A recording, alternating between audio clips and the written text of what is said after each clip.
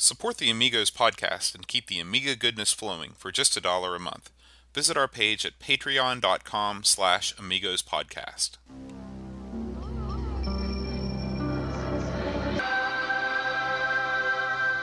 Amiga, the first personal computer that gives you a creative edge. Amigos, the podcast about everything Amiga. Amigos is a proud member of the Throwback Network, your home for quality retro podcasts.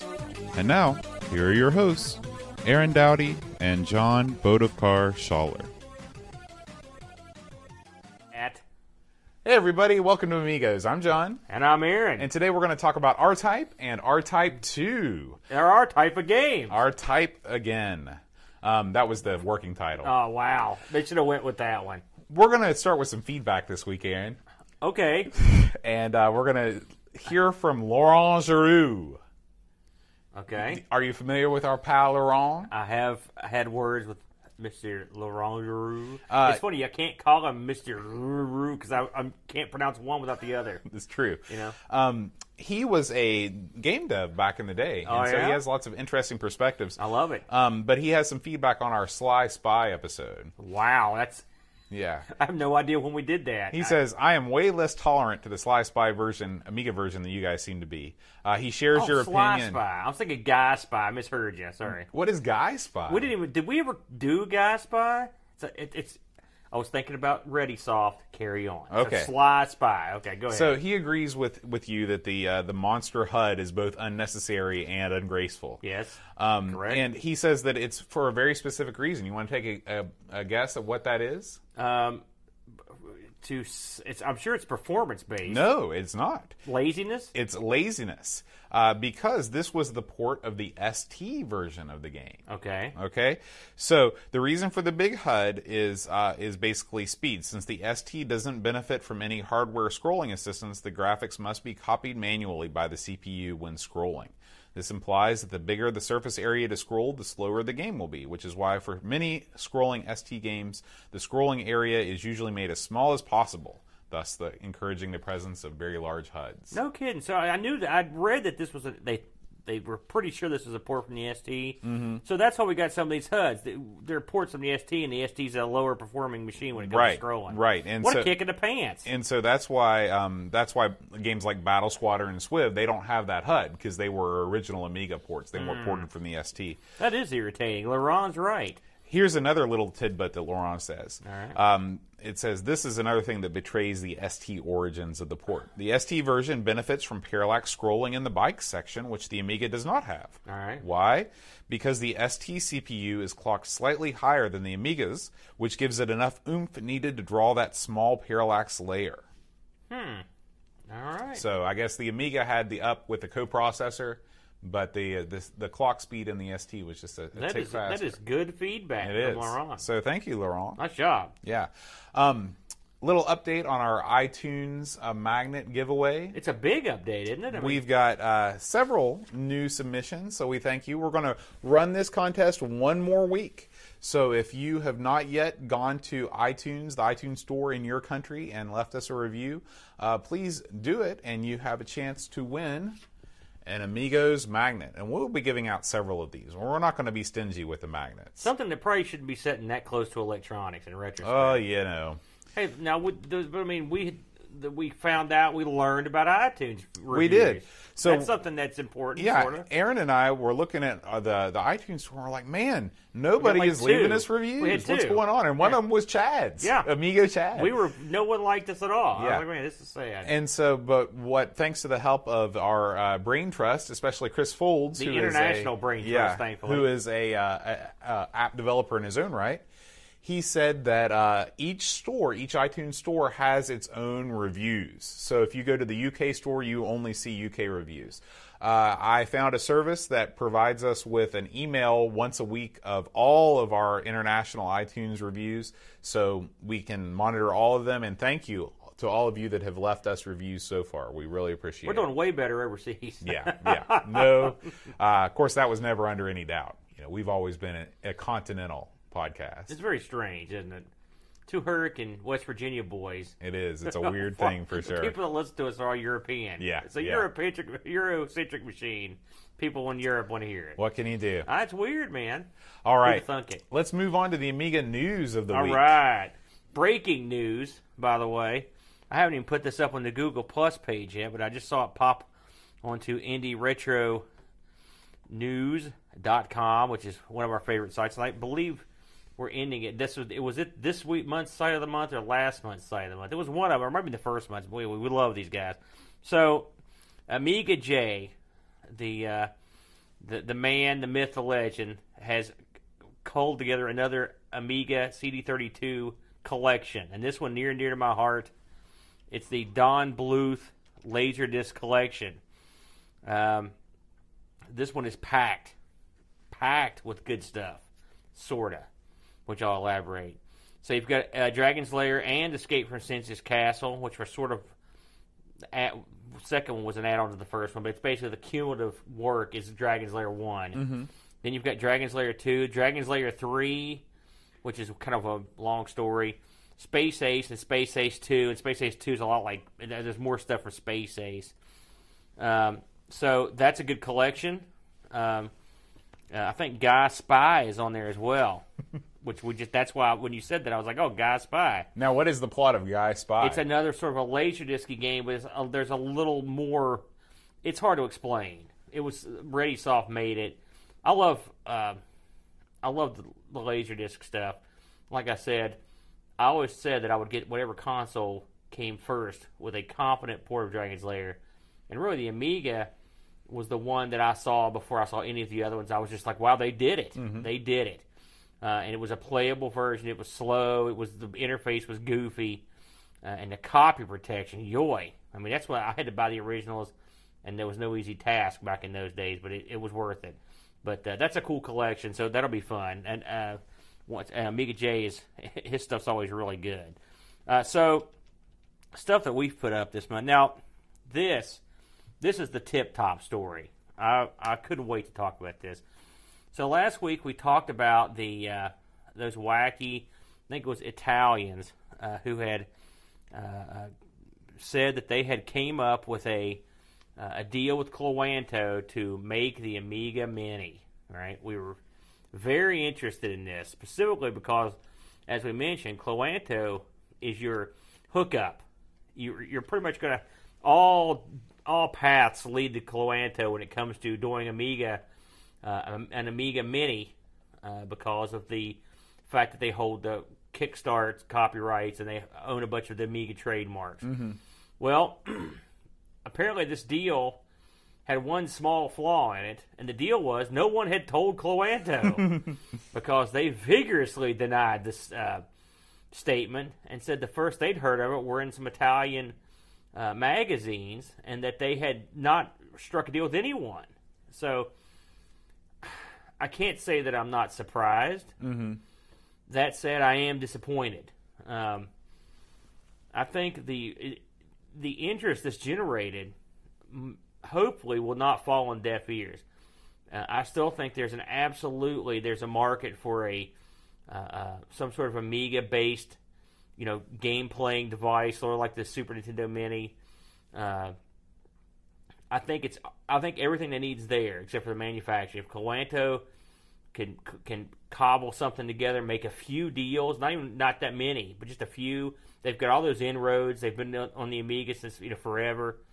I think they're probably the ones that if I worked at Cloanto, I would hook up with someone that did manufacturing and make it happen.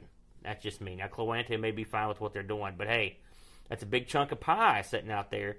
A lot of people aren't going to mess around with software. And if you're going to get into the Amiga emulation scene, Amiga Fair is probably the way to go. They know that, but most people aren't going to, Uncle Bill is not going to hop on the computer and download that and do it. But Uncle Bill will hook up a HDMI connector and play games like that. That's your market, right? So I think that, I'm not saying it's not going to happen, but this looks like a strikeout on this one. Yeah, I think that the money has got to be right. They've got to. Cloanto is going to want the lion's share of whatever profit this thing generates. Well, probably rightfully so, because without Cloanto's blessing, all you've got is a hunk of plastic.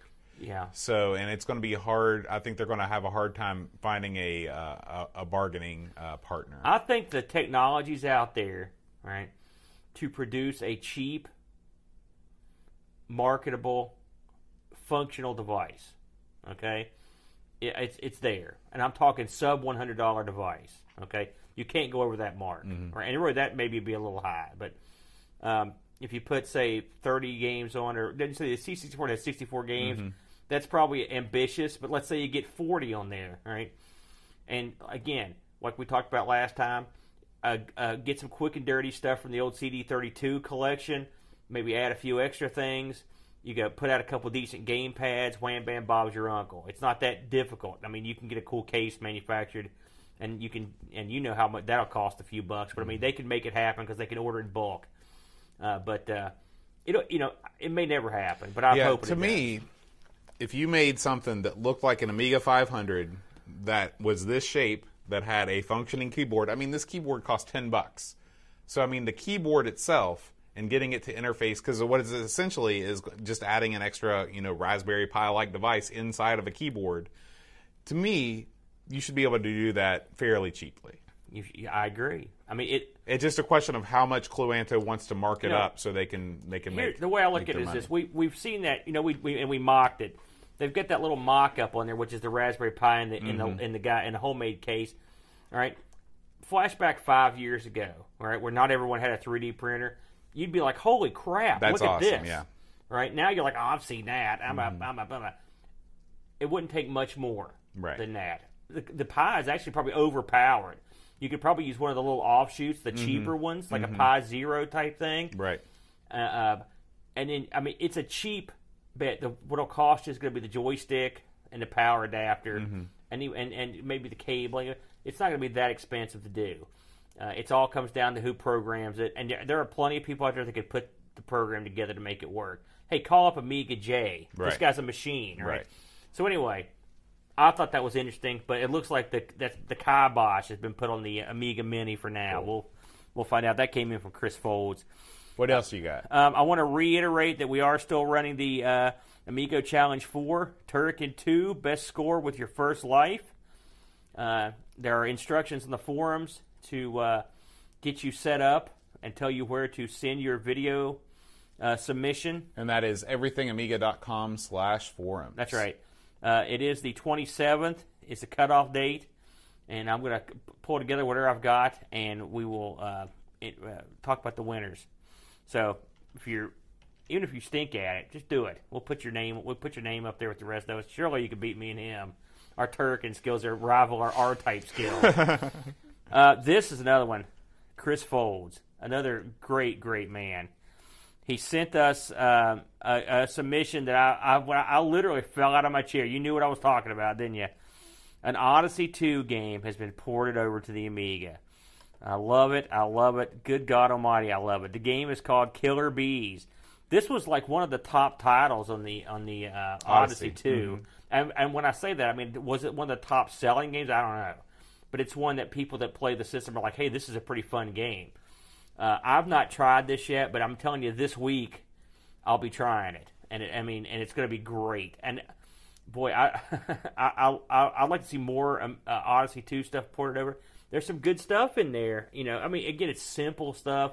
It's neat that the Amiga can play this so well, and it's Does it bring you back to the Odyssey 2 days, your glory days? A bit, And I'd sent a message over to Earl. The Odyssey 2, the Select Game podcast. Select Game. I was trying. I couldn't get that out of my head. The Select Game podcast, because I listened to Earl's Odyssey 2 show, and I told him like, now it's time. Now you can get some of that Amiga coverage in there, Earl. And I get to cover some Odyssey 2 and it makes sense. Right. I love it. Right. So if you've tried this, drop us a line. Tell us what you think. And I'm going to give that a whirl this week. Does it run this fast on the Odyssey? Gosh, it's been so long. We'll have to do a compare video, but yeah. We'll have the only one, right? We could do it. We could do it with the real hardware. I saw the company release a game yesterday, right before I went to bed. I think it was one of their games they released in Polish.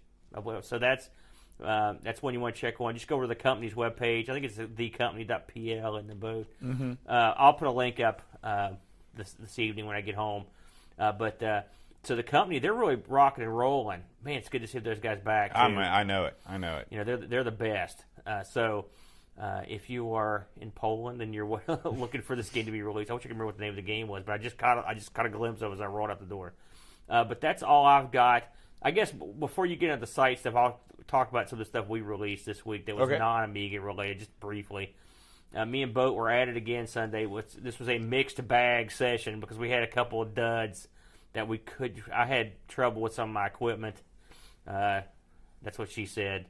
And so we didn't get as much as we'd hoped, but we did get some stuff in, and we released me and Boat in a very pathetic attempt to play WWF No Mercy on the N64.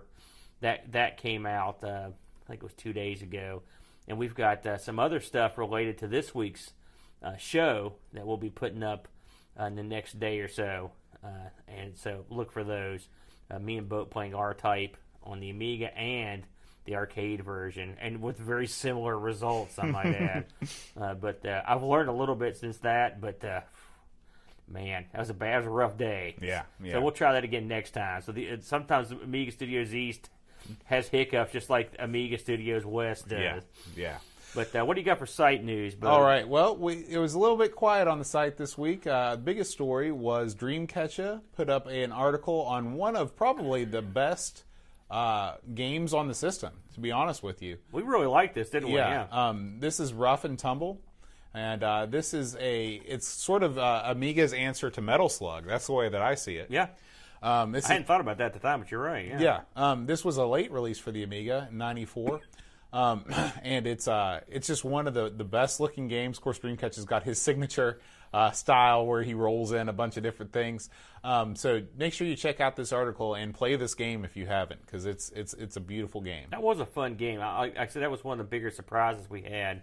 When did we do that? Was that after episode 100 or right before it? I can't remember. I think that was. I think we played it some during the marathon. Did we? Yeah. So it would have been probably the 90s. We need to. No, we did the marathon after episode 100. I know. That's what I'm saying. So we probably Rough and Tumble somewhere in the 90s. Yeah. We need a score sheet to keep track of. I know. We've done so many. I was listening to the Shinto's Jaguar podcast this week, and he was talking about Brutal Sports Football. And I was like, Brutal Sports Football, that sounds pretty fun. We ought to do that for the show. And after he started talking about it, I was like, man, that sounds awful for me. Oh, heck, we did that. We did that already. Episode 62. Oh, you remember the episode? No, I was so impressed, Bo. Holy smokes. What else you got? Anything else cooking? That's all the site updates this week. All right, it's time for Aaron's wacky price challenge. Okay. All right, so that wacky batch of stuff that I picked up from that lady when I went on my trip to get the Amiga and the Mac and stuff. It also came with a bunch of these crazy old magazine price guides. Like this one is called Tenix. All right, this was the everything book for the Commodore and Amiga computers. It was like it's a catalog. Now this is important. Summer of 1993. By the way, they charged for this catalog $3.50 for this catalog. That's audacious, isn't it? Making you pay for their catalog. So just for fun. Just for a few minutes, I'm going to go over a couple of these items, and I would just try to guess what they were going for back in the summer of '93. I'm ready. And you at home, especially if you're overseas, get Google ready and get your currency because this stuff's in U.S. dollars. Yeah. So right out of the gate, this was the first thing I saw, and I was like, I want to quiz Boat here. So right over here, we've got an Amiga 600. Right. Now, this is plain Jane. It doesn't come with jack squat, okay? Just straight up, in 1993, what do you figure the 600 was going for in the U.S.? I'd say $399. You're actually close. It was $299. Oh, okay. Now, I always wanted a 600, in the last, say, 15 years. But when they came out, no one wanted these things, and no one wanted to afford them at all. No AGA chipset meant no buy. Right.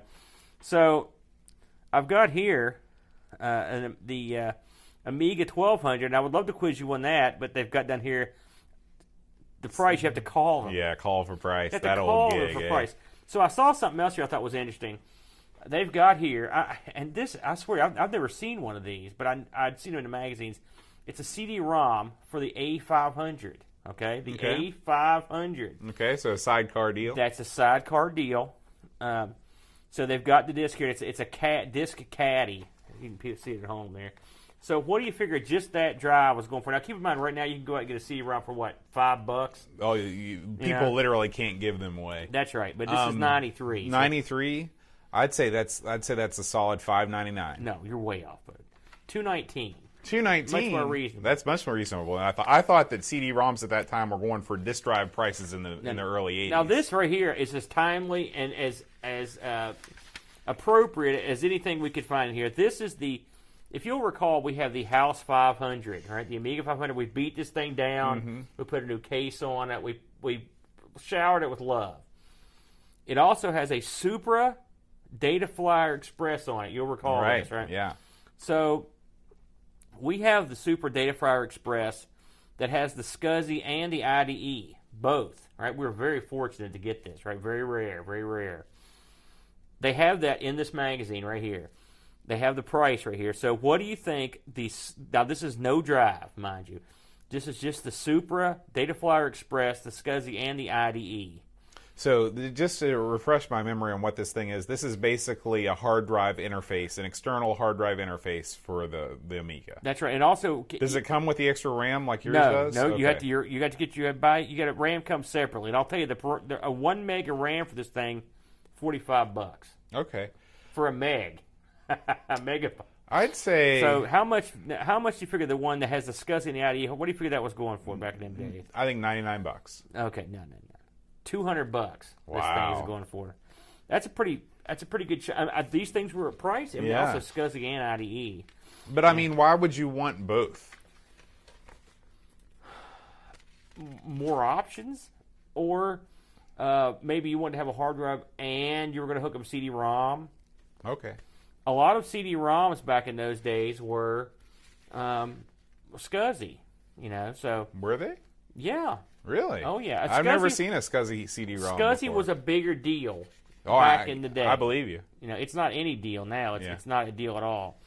It's funny to look through these books and you see all the old crazy hand scanners. Did you ever play with those hand digitizers? A little bit, but they were always terrible. I don't have a steady hand. My buddy the Chadster, shout out to Chad, he bought one of these hand digitizers, mm-hmm. right? Now, if you're not familiar with these, y'all, you put your page down, right, and then you took this scanner, and it was sort of like you could put your hand over this, but the front part was larger than your hand, mm-hmm. and you would slowly scan your stuff, right, like moving you're it down the wall. Page. That's right, except way slower, mm-hmm. right? Like you're painting with like tar, and then it would come up on the screen, and you'd save it. And he got this thing, and I was like, "Holy smokes! It was this black and white, of mm-hmm. course." This was the coolest thing I'd ever seen. And this was before flatbed scanners were really prevalent, right? Oh, yeah, mm-hmm. way before. I mean, I think flatbed scanners, by the way, that's something else that was a lot more SCSI, believe mm-hmm. it or not. Flatbed scanners were around, but you're talking $1 zillion, right? These are much more reasonable. And I remember him coming down to my apartment. This would have been in 93 or 94 or 93. And I'm taking that scanner and scanning comic books with it. Mm-hmm. And I'm just like, man, I'm going to be the king of the BBS. Because you could take these graphics and I remember even colorizing them. Oh, wow. You were inking. Well, I mean, with the computer. I was using, whatever horrible paint program there was on DOS. I might have been using the Amiga. But you didn't get any job offers from Marvel when they saw your work? No, man. I prayed legal threats. Like, what are you doing? You're killing us here. But so those were a lot of fun. And then anytime I see a modem, I've had a lot of people talking to me about getting the Amiga online. Mm-hmm. There's a lot of different ways to do it now, and they say I can go back. I'm not sure I can or not, but I may give it a whirl. Once the price comes down a little bit. So you did pretty good on the price challenge. That's not too bad. Thank you. I'm going to pick something at random. Are you now? It's time for me to be challenged. Yep. They've got C64 stuff in there as well. Okay, I'm going to pick something that you really will like. Okay, so this is the designer's pencil. Okay, so this is this is sort of like. Do you remember the thing on the old computers, the light pen? Yes, I do. think that's what this is. Okay, I'm going to read you the thing here. It says, simply plug in this cartridge and let the creativity flow. So this is a C64 thing. Yes. Okay. This program uses a special new programming technique called Prog, creative name, Called Prog? to allow you to program pictures on the screen. Have fun, Leonardo. Includes demo art. So I don't even think this is a pencil. Fun, This is just a Leonardo. cartridge. Well, How much was it? How much was it? How much do you think this So there's cartridge is all going this for? is a cartridge. Yeah. It can't be that much. $35. $9.99, even less than you thought. Oh, nine. Okay, Yeah, $9. not $999. You know, do you remember? Do you remember koala pads? Yeah, we had those in elementary school. We, my buddy, I think Brent maybe even had one, and you could draw on them. Yeah. You know, if you're not familiar with it, it was a flat thingy with I believe it had a stylus sort of a deal on it. Right? It was like a full size pencil. Mm-hmm. It wasn't like as small as a stylus, and you could draw on it. It would. Now those were pretty snazzy. Oh yeah. Now, again, shout out to my buddy Chad. He had this thing that was and he used this for a mouse for years, and I was relentlessly making fun of him for it, because this is, picture like a square almost as big as this table, which is, you know, let's say 2.5 foot by 2.5 foot square. And then, so he had this thing hooked up to his computer, and then he had a little pointing device, or a little mover that was about 6 inches long, and it had a little crosshairs and a little plastic circle, and it had 4 different colored little buttons on it. And you moved it around this pad, and it was for, surely it was for architectural work or something like that, but he used it as a mouse. So this thing would take up like half his desk. It was huge, and you can't set stuff on it because it won't work, you know. And so this thing, I kept laughing. I mean, for years he had this thing, like a decade, right? And I kept saying, "Why don't you just get a mouse?" Well, you know, I like them kind of quirky, blah blah blah. So he had a fire. Okay, it burned up a ton of stuff in his room, and that is a whole other story about this fire that he was involved in. And I thought, well, at least he's finally gotten rid of that stupid thing. No, the thing remained unscathed. It's impervious to fire. And so finally, I was like, listen, you've got to get rid of this stupid thing. He finally, and it was probably 1997 or 98, Wow. he finally gave up on this thing. But for years, he had this thing. You know, that just reinforces my opinion that we've got to get Wilcox on the show. Yeah, he'd fit right in. Yeah. He was the king of the wacky peripherals. He had a case. I'll never forget this. He had a case that was called the Eliminator class case, right? Because he was really into cases. And it was this huge PC case. It was probably 3 times the size of it. It was like a board cube. Mm-hmm. And to put your motherboard in it, you had to take out 2 power supplies just to get it in there. It didn't have an opening. And I remember him putting it together, and then once he got his motherboard in, he realized it wouldn't fit. So he had to make all kinds of these modifications for this thing. It was so huge. Oh, man. It was great. I used to make fun of that Eliminator class case. I mean, his computer rig would take up a whole room between that case and that mouse thing he had. It was like 15 foot of computer space wasted. Oh, man. Well, we put it off long enough, Back Aaron. in them days. It's time to talk R-Type. R-Type. Well, let's go ahead and talk about R-Type. So, R-Type was a nutty little game, released on the Amiga in '89. So, this game came on 1 disc, pretty impressive, and it was developed by Factor 5 / Rainbow Arts. Now, what do you remember about Factor 5, Bo? We've actually covered several of their games. Can you name any of them? Turrican, definitely. Yeah, that's right. And what else? Factor 5. One more prominent game. At least we thought it was pretty prominent. Was it Micro League Wrestling? No. I know. I'll kick myself for Kid. not. BC Kid. That's right. BC Kid. So it was based on a game, an arcade game from an outfit called Irem, right? Irem, yep. Now, Irem had a bunch. This was licensed from them. They had several Irem games. 10-Yard Fight, Irem game. They Ikari Warriors. On the Amiga, they had games, and Irem must have some kind of weird. They're a strange company because I don't understand some of the stuff. I looked at what they had that was on the Amiga, and this is what came up. And I explained this to them, maybe you can. So you got the R-Types, right? You got Ninja Spirit, Mr. Heli, Vigilante, right?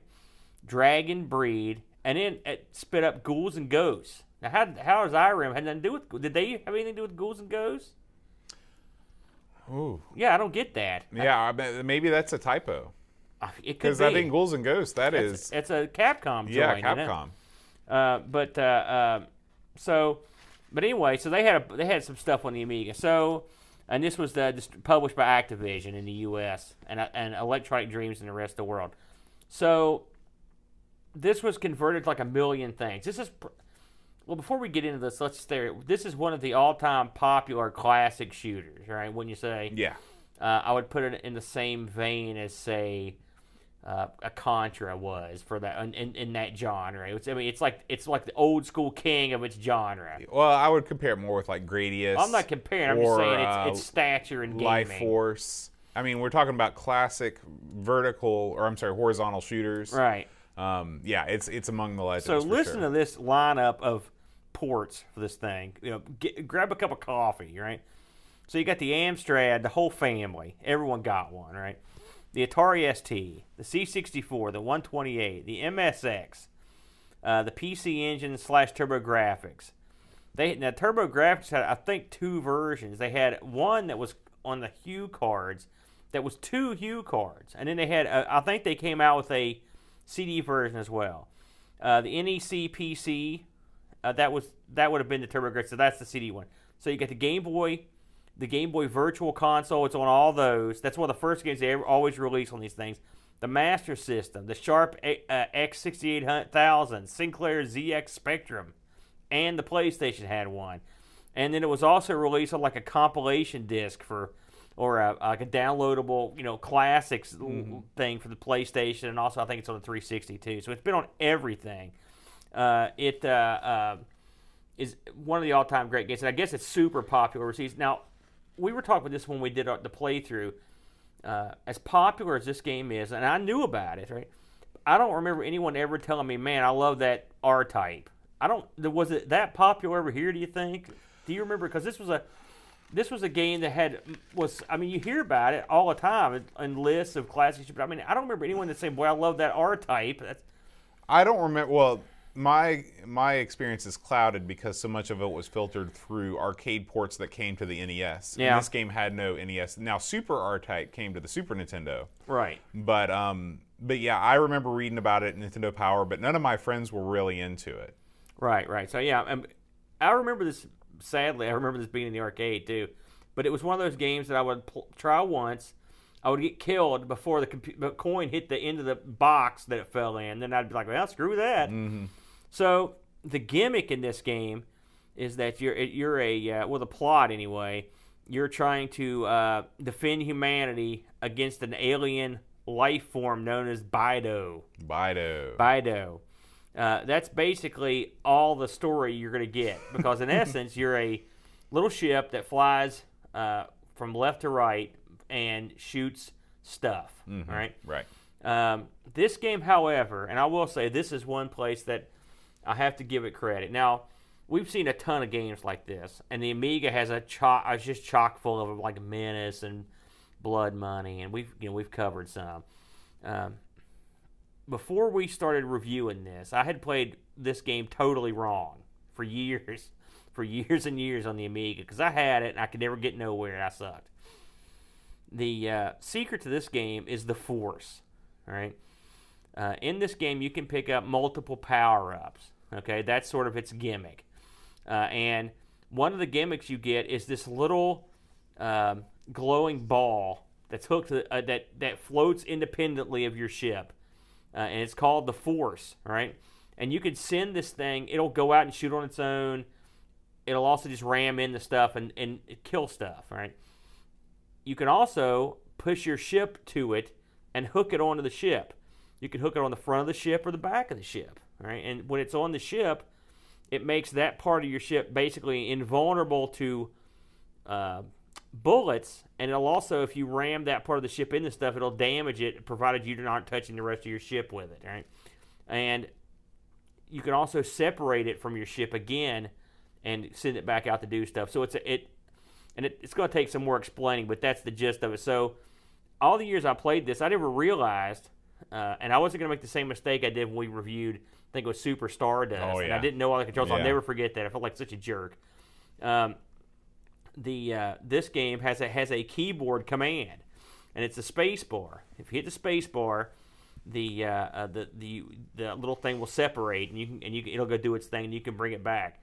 It's vital in this game to have a mastery of that little device, because there are plenty of scenarios that you're going to encounter where you're going to be needing firepower or indestructibility from one side or the other of your ship. There's also many a boss battle where you have to have this thing like connected to you in some way to give you an advantage to kill something quickly, right? This little tidbit separates this game from most other games, certainly of that time period, where most of them were just standard, go and shoot stuff and drop a bomb, that sort of stuff. It gives this game a lot more flavor for me.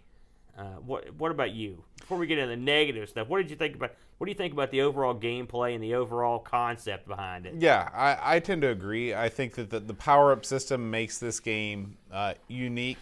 I think that the enemies are also uniquely drawn. Like, sometimes you're wondering, like, what is that thing? But everything seems to be drawn with care. And of course, that's more of the feature of the arcade game, since this is a port than the actual port itself. But the port itself is, I think, very accurate to the arcade. The arcade has a little bit higher resolution, but that's to be expected. It seemed to me that the arcade version actually played a little bit slower. Did you find that too? It's funny you should mention that, because I have to agree with you on that.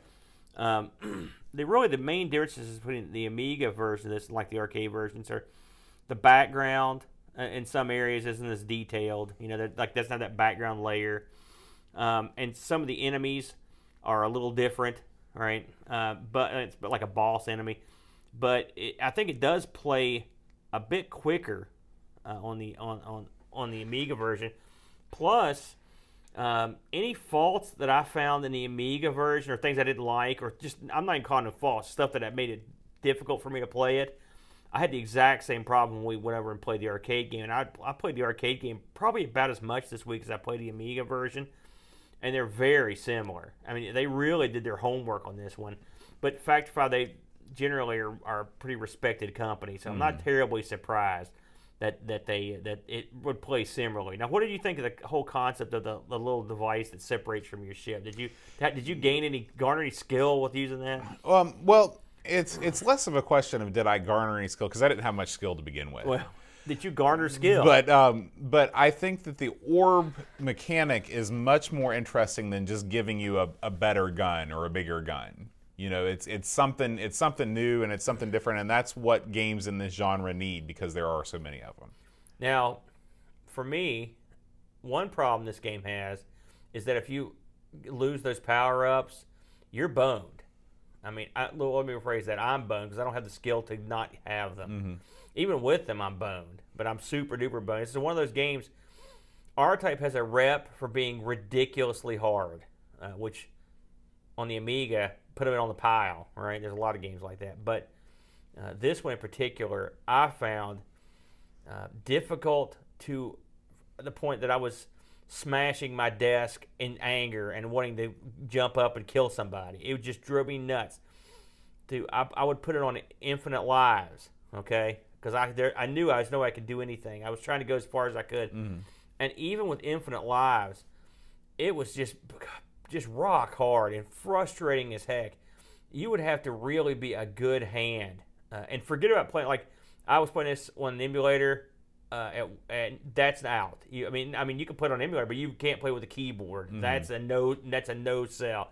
It's going to have to have a good joystick, something you're real comfortable with. Another thing that we discovered as we were playing this is that playing it with a joystick, at least in my experience, was not as fun as playing it with a control pad. Yeah, when we played this for the Amigos Plays, I had hooked up my Super Nintendo to Amiga little conversion box to my 1200, and boy, that thing paid for itself. And another beef I've got with this game is that it doesn't have rapid fire, okay? So you have to just hit the button a lot. And when you're playing on an arcade machine, it's easy to hit that button over and over again. But when you're using a joystick, I mean, the button just isn't as conducive to that sort of rapid movement. And the flip side of it is, one of the features of this game is if you hold, you can charge a super shot.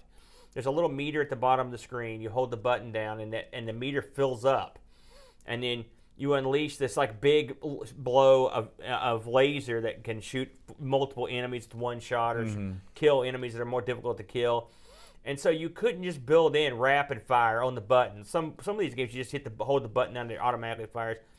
The one thing about the Super Nintendo controller that I had is it gives you 4-button control, 2 buttons that are normal for the Amiga, and then 2 that are automatically on rapid fire. That was a lifesaver. Without that, it's painful to play this game. And I mean, it was killing me. It was physically hurting my hand. I was so much firing. It was just brutal. Which it was. You can't not shoot for 1 second, right, or you're screwed. Right. This game, again, I mentioned earlier, this came out in '89. So this came out in the arcades in '87. So it wasn't too long of a turnaround. And like I said, this game was pretty well received in the arcades. So I looked over a bunch of the different versions of the game, right? And like I said, they had made it for a bunch of stuff. And actually, the Amiga version is one of the better versions for the home market. A lot of people really like the C64 version of it.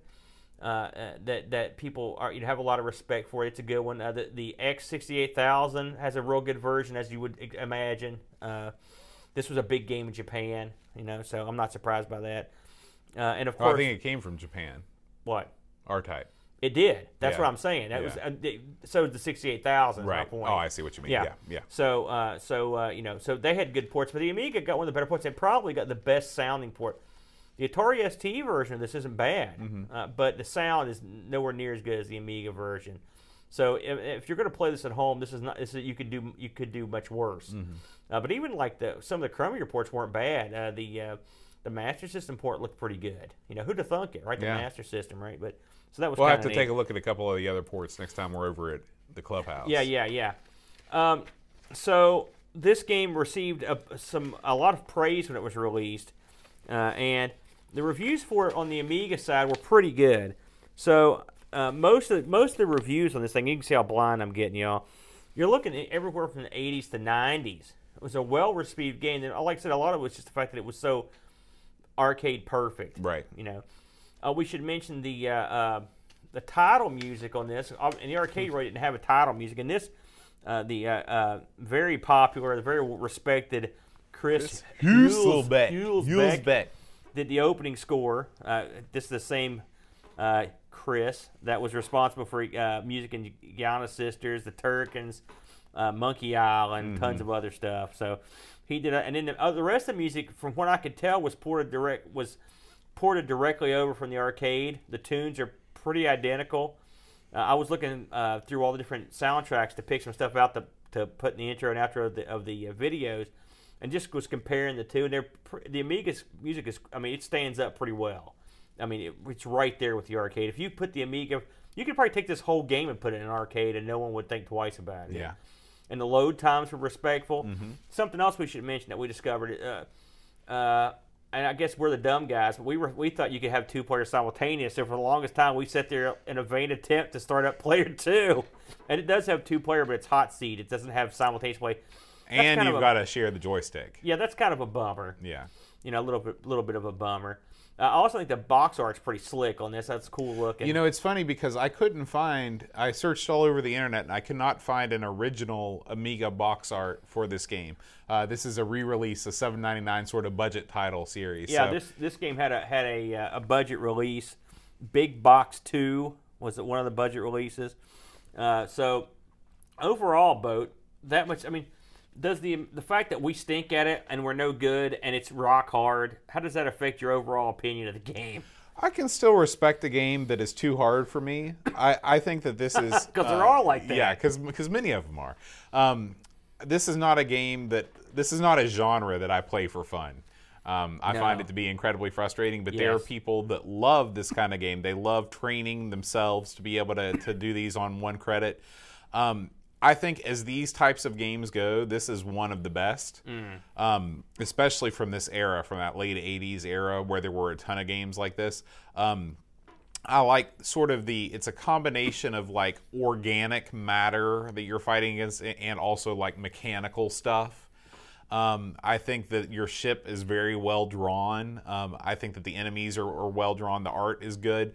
The music is fine. I liked it actually. I really like the title music, which is the only you only hear it once, but I like that tune. Yeah, it's real good too. I kind of dug a lot of the music. I watched the whole game played, and I will say I like the different levels are pretty interesting. There's levels where you look like you're inside sort of like a giant machine. There's levels where you fight these giant like spaceships that are flying around. You have to shoot all the outsides of them off. That's level. There's like an organic level where it's like more green type stuff. For a shooter, the levels are pretty interesting. Yeah, this is something that I think a game like this has over something like Blood Money, where it seems like, I don't know, it just seemed like the Blood Money, the enemies were cool looking, but they were all sort of monocolor, and the environments, I guess. The environments just weren't as neat to look at. Well, as also R-Types. the enemies that say a Blood Money, they are real. Those patterns aren't real. Like this game, it's part shooter, but it's also part. You have to play it to understand the path you have to go on. Right. And so that's a unique element to it that something like a Blood Money wouldn't really have, in my opinion. I think this is a superior game to Blood Money, for example, or Menace. But again, if you like the arcade version, you're in luck. Right. If you didn't like the arcade version, you're not into like shooters that are going to make you want to jump off a cliff, I'd take a pass. Yeah. On this one. I did have a quick look on eBay just to see what kind of action it was getting. Again, this is one you would think you'd see a lot of them out there, but there weren't. So the Hit Squad version, which is the re-release, the budget version. Not the compilation, just the budget. They had a budget release. I found that in the UK for $50 shipped. That's US dollars. I found an original box copy in France. They went $88. Wow. US shipped. So that's. I can understand this game commanding those kind of prices, though. It is a classic in the genre. Yeah. And like I said, I actually found the box, and the box is awesome. The original box is real cool looking. So it's like that picture, but just bigger. So we're gonna touch on R-Type 2 as well, real quick. Just they're both sort of similar in a lot of ways, obviously. So R-Type 2 was released on the Amiga in '91, so a couple years later. Again, it came on one disc. And it was developed by a different outfit, which I thought was kind of interesting. It was developed by an outfit called Arc Developments. Now, I don't think we've done any of their stuff. Actually, you've played a couple of their games. Actually, we both played a couple of Amiga plays. They did a real weird variety of games, so check these games out. Arc Development, okay? You got Armalite, Beavers, Crackdown, Dragon Breed, Forgotten World, so you got some ports in there. Liverpool. It's called Liverpool the Game. Wow. I don't know what that is. Might need to check that out. Nick Faldo Golf. All right. Nick Faldo's Fighting Golf. Predator 2. Robozone. Scrabble. They did the Bart Simpson's Versus games. Bart Simpson's Versus Space Mutants and Bart Simpson's Versus the World.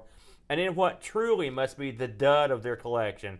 They were responsible for the WWF European Rampage Tour. Oh, man. Which is just inexcusable. Inexcusable. Again, this game is very, very similar to R-Type 1 with some interesting adjustments, though. Number one, this game, I think, looks better. Honestly, I think it's got a better look to it than R-Type 1 on the Amiga. I think it's more graphically pleasing to me to view. I found this one easier to play. I don't know why. I think the first level starts out a lot easier. That's probably one reason. But I put on my cheat and did okay. Another addition of this game, the power-up bar that you had from the first game, the beam bar where you hold down the button until it charges fully, then you can hit the super beam. Mm-hmm. This one has like a super duper beam. If you keep holding it, it'll fill that bar up again. So the old beam is still there. It just shoots a big fat beam across the screen. The super duper beam shoots this sort of it looks like a DNA strand of fire that goes across. I spit so hard right there trying to get that out. It shoots crazily across the screen in a wacky pattern, which is cool. Otherwise, it's the same basic gimmick. It's a side scrolling shooter, and you fight a variety of enemies and a boss. This didn't get the conversions that the first one got. This one's out on Android stuff, right? An Apple, iOS stuff. The Atari ST did get a port. This one's in the Xbox Live Arcade. This one had an Ouya release. I actually still own the Ouya. No, I don't. I sold the Ouya, but I've got the game stick. Who was foolish enough to buy it? I got a good price for the Ouya. Maybe it's going to be one of those weird things like it's a collector's item. Maybe it's the Vectrex of the 2000s. I saw the writing on the wall. I don't think it is. The PlayStation got a conversion over as well. So that's it. So I mean, you'd think this would be on like the X68000. I guess by 92 or 91, a lot of those systems were no longer, being supported. Right. So that surprised me with the popularity of the first one. I thought it'd be on a lot more stuff. So again, this was done by IREM, same exact stuff as before. I don't have a whole lot more to say about R-Type 2. I played it. Like I said, I think it's got a smoother look to it. It's got, some of the bosses in this are real the first game had some wacky bosses, but this one has some real wacky bosses too. Giant mechs and weird lizardy looking stuff and weird organic masses. It's hard. Sounds like a Lovecraft novel. Yeah, it's crazy stuff. Now this one had cool weapons. Like it had different power-ups than the first one had. To me, it moved a little bit smoother. Yeah, that's the biggest thing for me is just everything seems to just be more smooth. And maybe it's a higher frame rate that it's running at. I can't explain exactly why I think that, but also everything is just at a higher resolution. There's more detail in everything. Yeah, the Force gets cooler in this. You get more weapons and stuff where it could do more stuff. I would love to tell you that I could show you or demonstrate these things, but I've seen it done. I've read it. It's best to leave Zeus Daz and World of Long Plays. It's another game that, don't get me wrong, it's still tough. The Amiga also, there's cool like water effects in it that look nice. There's like I said, the backgrounds are nicer looking, but of course this is 91. They've had a few more years to understand what the Amiga is capable of, and what it can do. It's got 6 levels and. Again, each level has an end guy. There was a game called Super R-Type that was released in 91, and that was in Japan for the Super Famicom. That's sort of a port of R-Type 2, and it's also available in the Virtual Consoles. Again, a big deal in Japan. It never came over here. And also, they ended up having a Game Boy port that only has 5 of the levels. So the Amiga version of this is considered the good one. Mm-hmm. Again, the music again, it's pretty good. Sort of kind of the same. Mm-hmm. Yeah. These games, it's funny, from 2 different outfits with 2 different staffs, but the games aren't entirely the same. But the spirit's still there. I think of the original game. It doesn't. When I played it, I didn't think to myself, "Wow, this is anything like the first one." It's a lot like it actually. Yeah. The Force feels about the same. The levels are similar. I think the levels, aside from the fact that they're more visually pleasing, I think the enemies are kind of more interesting in this one too. But again, it's really the second part is an upgrade in every sense. Yeah, I agree. But now that much said, it never got the popularity of the first one. So, I don't know what that means. But again, if I was a shooter fan, or maybe there are subtleties that I don't understand, but I don't know. It reviewed also pretty well, 80s right down the line, except for some the usual suspects that had it in the 70s. Amiga Joker being the one that I always looked to see if they killed it or not. The eBay also has this one, but again, this was even tougher to find, even more expensive. So if you're in Spain, you're in business. $90 shipped. That's US dollars, but it's the full box. If you're in Germany, you can get the disc only. It's only $26 US shipped for the disc. That's pretty pricey. Yeah. And the big dog, if you're in Germany and you really want R-Type 2, there's a dude on eBay selling it for $120 US shipped or best offer. So maybe you can talk them down a little bit. Needle them down to maybe $100 on that. But probably of the two, I would probably prefer R-Type 2, just again because I think it's a a little. I mean, don't get me wrong. When I say it's easier, it's not easier. It's just I can get a few seconds further than I can in the first one, where I can get nowhere. If you're someone like me, a rapid-fire joystick's a necessity, and also cheating early and often. There's plenty of trainers out. The first one, on R-Type 1, I could only find trainers that would give you infinite lives. On R-Type 2, I could actually find trainers that would actually let me not get hurt. So I could actually go through the game, like a coward and see what was going on. Overall, I'm like you. I can enjoy or recommend a game that I'm horrible at, but man, these games both are so frustrating. It made me so mad. I would get so mad, and I would get killed in the same place over and over and over and over. And I would watch someone go through that section on the playthrough, and I'd go back and try it again, and just couldn't do it, man. It's killing me. So, too hard for me. Yeah. Sorry to say. Me too.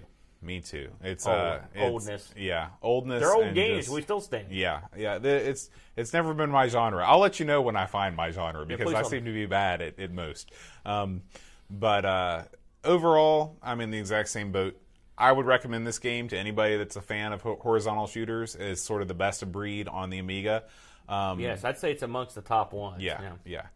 Well, let's go ahead and move on towards the end of the show. I want to remind everyone out there in listener land to follow us on Facebook, Twitter, Instagram, and Google+, whatever your social media platform of choice is. ICQ, AOL, everything. We're all over it. Instant Messenger for like the next 2 weeks until they close it down. I heard that was going away. People were so sad. Oh, that was a horrible program. Hey. ICQ was a million times better, and they took it over and bloated it up too. So, I hate AOL. Did I mention that? I'm not surprised. I want to take a second and thank our Patreon supporters. If you would like to support our wacky show, you can head on over to patreon.com/Amigos Podcast. Throw us a couple bucks every month, and it will help us keep the lights on. You can listen to our really idiotic rantings in the pre-show. That's right. We do a pre-show every week. Every week it gets longer and more pathetic. This week, the new world record. And there's just a lot of fun stuff that's involved for our Patreon community, as well as an audio feed of the pre-show as well for you to listen on your commute. I can't help but notice you picked your guitar back up. We're bringing it back. Oh, man. This is a tribute to one of your favorite bands that I can't stand. And here we Nickelback. go.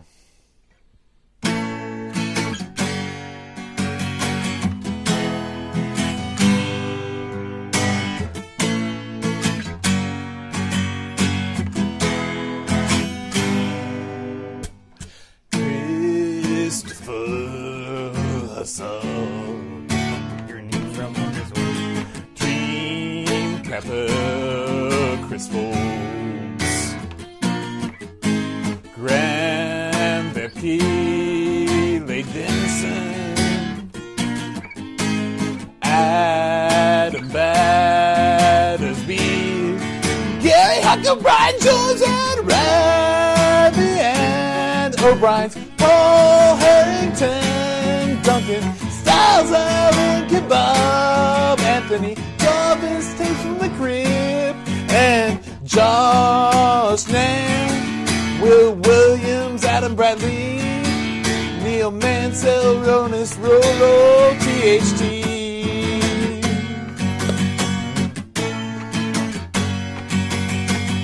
Lamb, Tommy Humberstad, and Brutal Barracuda, Darren Coles, Jason Wands, Pixels at Dawn, Kjolbjorn Barman.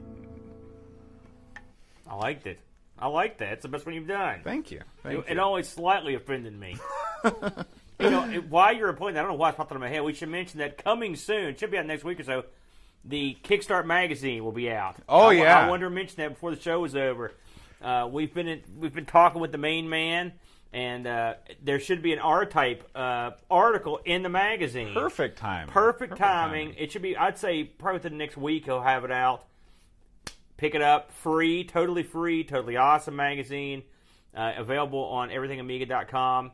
Our good boy does it, and he does a great job. Yeah. Don't you think? Absolutely. I that's one of the things that I look forward to every time. Download it, fire it up on the John.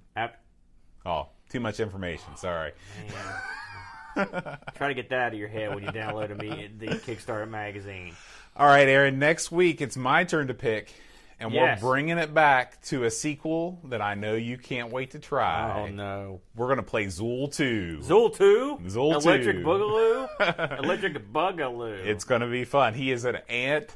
He's not an ant. He is not an ant. He's a representative from an ant-like race. He's from the nth dimension. That's right. We're going to check it out. Sounds like a plan, man. Hey, if you want to check us out live, we record every Friday. You can just sit right down Except, here. Bo to play a little concert. Come on down. We record every Friday at around 5 p.m. Eastern, live on twitch.tv/Amigos Podcast. I want to thank all of our fine folks here in the chat room. We've got Art State Digital, Pixels at Dawn Gaming, Paul Kitching, Hasifa, and anyone else that I might have missed. Thank you for hanging out with us. You're always welcome in the chat as we do these live shows. And of You can course, hear all our screw-ups. yeah, we we export this to YouTube. You can always watch us after the fact on YouTube. Make sure you check out everythingamiga.com, and we will see you next week. Until then, adios.